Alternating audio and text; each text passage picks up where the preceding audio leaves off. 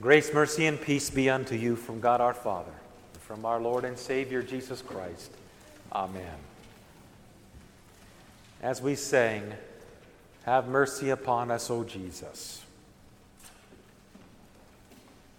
Bill Keeler is his name. We were roommates in college for 3 years, ran track together.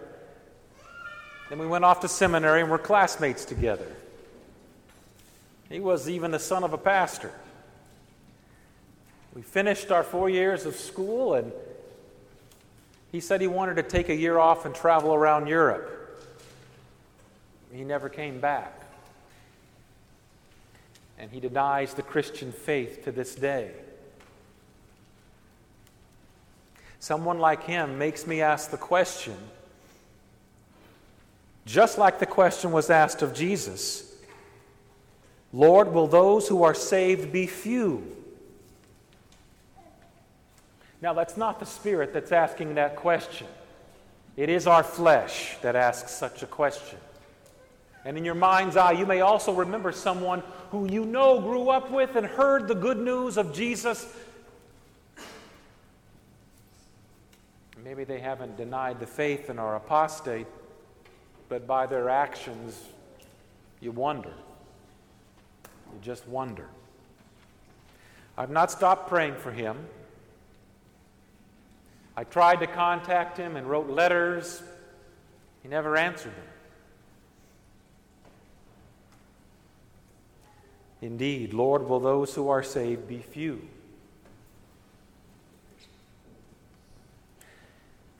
On the other side is a woman who for 50 years, her children and grandchildren bothered her regularly, inviting her to come to church with them, encouraging her to be a part of the church and the church activities, introducing to her all kinds of people from the church with whom she could connect, to make those connections and to be a part of the community of the church.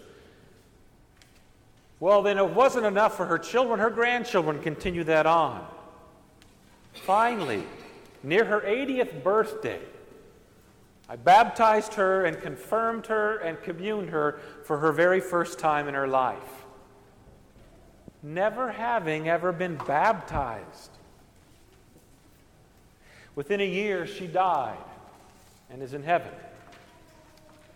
Now, those are two extremes.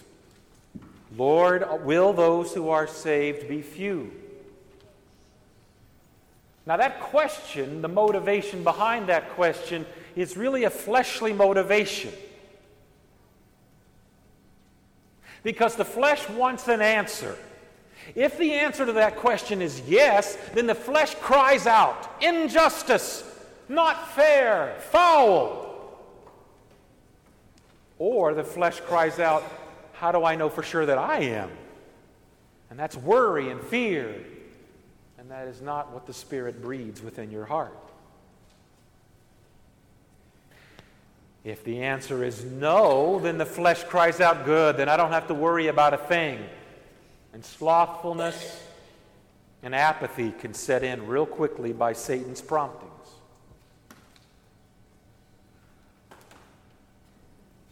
It is a very good question indeed, and Jesus does not answer it with a simple yes or a simple no. He answers it directly with strive, struggle, to enter through the narrow door. For many, I tell you, will seek to enter and will not be able. Now, this striving and struggling isn't what gets us into heaven. This striving and struggling of which he speaks is your and my life, baptized into Christ.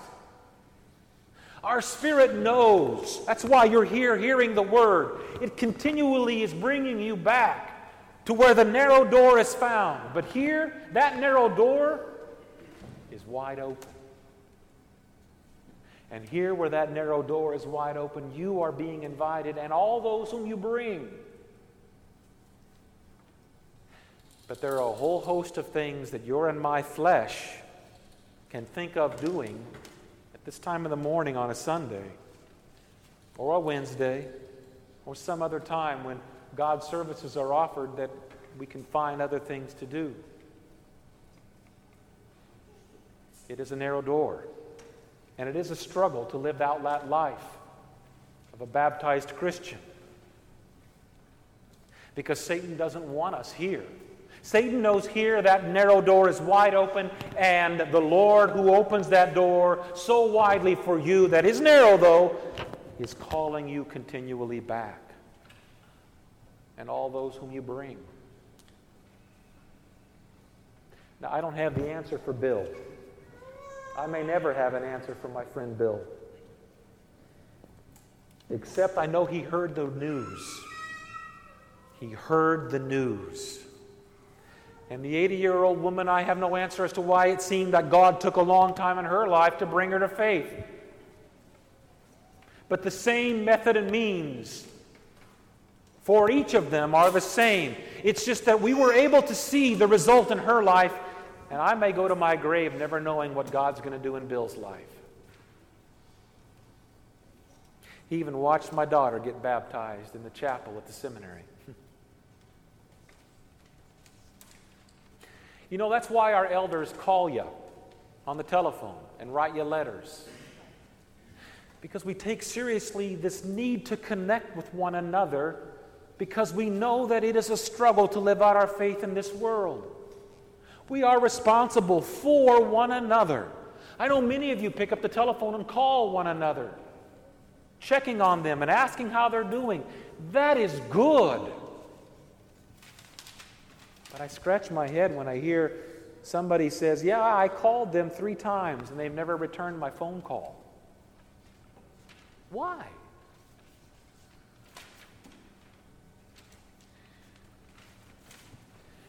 As Pastor said so beautifully before the service began, that's part of the reason for this cottage meetings that we're starting, to knit our congregation together.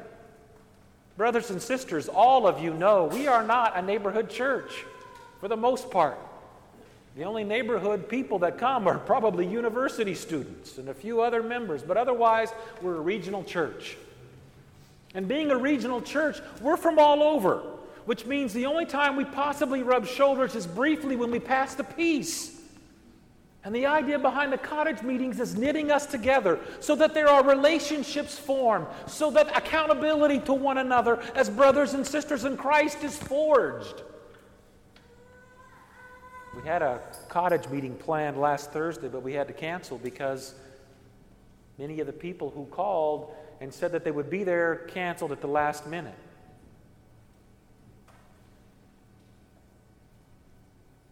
It could be busyness. Absolutely true. This is a busy time of the year. But you need to know very clearly the intent behind letters and phone calls and encouragement is because that door is narrow that leads to eternal life. And our spirit knows that and finds great comfort and confidence in that, because we know there is no other name given among men by which we must be saved. And our spirit also knows that wide and broad is the way that leads to destruction. The many who respond, listen to how he talks to them. And he's referring to you and me because the temptation is great. And if we think that the temptation is not great for us to be pulled away from the church, we overestimate our flesh or underestimate it, depending upon the perspective. They'll stand at the door and knock. Lord, open to us. And then Jesus will answer. Notice he answers, I do not know where they come from. He puts it back in your and my lap. I do not know where you come from. Then you will begin to say, the text says, we ate and drank in your presence. You taught in our streets. He will say, I tell you, I do not know where you come from. Depart from me, all you workers of evil. In that place there will be weeping and gnashing of teeth. When you see Abraham, Isaac, and Jacob, and all the prophets in the kingdom of heaven, but you yourselves cast out. And as we sang, And people will come from east and west and from north and south and recline at the table of the kingdom of God.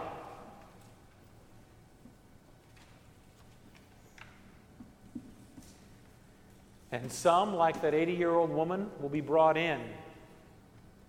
And some, like my friend Bill, I don't know. This drives me to repentance. For it's very easy for my flesh to well up inside me and be frustrated with why not, Lord? Why doesn't that person answer the phone call and allow us to love them and they love us? Why is there this? I want my life to be completely alienated from the rest of the communion.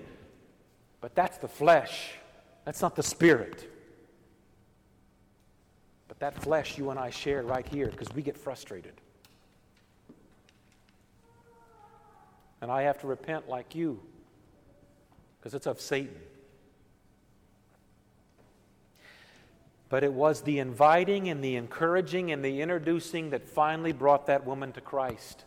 Well, we know it wasn't all that. It was God's Holy Spirit that did that.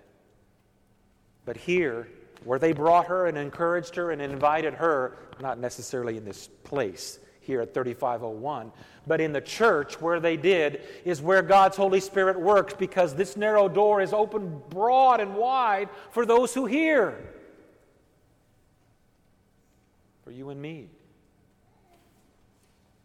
Don't give up. Do not give up, and do not let Satan take the joy away from you.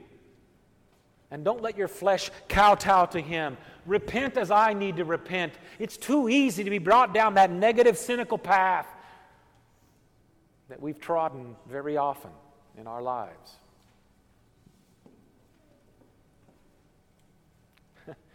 Her name is Rose, and it's a unique name given the kind of a woman she should be the better way to say it. Rose was a drug addict and was in prison for being a drug addict. And Rose's face and body did not look like her age. She had seen life more than she needed to see. And her mother-in-law and father-in-law, who were regular in church, but one could say, well, I didn't know that they were members, because they're quietly come in and quietly leave again. But they continued to invite her and encourage her and introduce her. And I, by God's grace, got to see the fruit of all their work and God's Holy Spirit at work. And she was confirmed and baptized. Didn't stop there, and you better hold on to your hat whenever you begin inviting and encouraging and introducing people, because you don't know what God's going to do. God's Holy Spirit got a hold of Rose in a way that was beyond my imagination. And Rose came to me and said, I want to teach Sunday school. Can you imagine the Sunday school superintendent's face when I said, do you think we can have a place for Rose to teach? Part of me was hoping the Sunday school superintendent would say, no, Pastor, we have everybody filled up. But like our own Sunday school, there wasn't. There was an opening in the 3rd and 4th grade, mind you. Okay, Lord, you're the boss. And you know who was in that 3rd and 4th grade? Whose child? Mine, my son. She taught him about Jesus. She also spoke about her life as a drug addict and how Jesus changed that. She spoke about the tattoos and the weathered face upon her own countenance. And she spoke with joy about God's grace in her life. Do not give up. Do not let Satan and your own flesh rob you of that. Repent of it as I need to repent of it. And come back again to the place where the narrow door is open wide for you and for all whom you bring. And know, just as these two are examples, God will bring it about in His time, but God will bring it about. And to the others who grieve our hearts, like our bills in your life and in my life, we can only entrust them into the hands of the God who called us and brought us through this narrow door to recline at His table. Hence why we sing, have mercy upon us, O Jesus. because God has brought those from the north and the south and the east and the west to gather at His table around the world and even here. In His name we pray, have mercy upon us, O Jesus. Amen.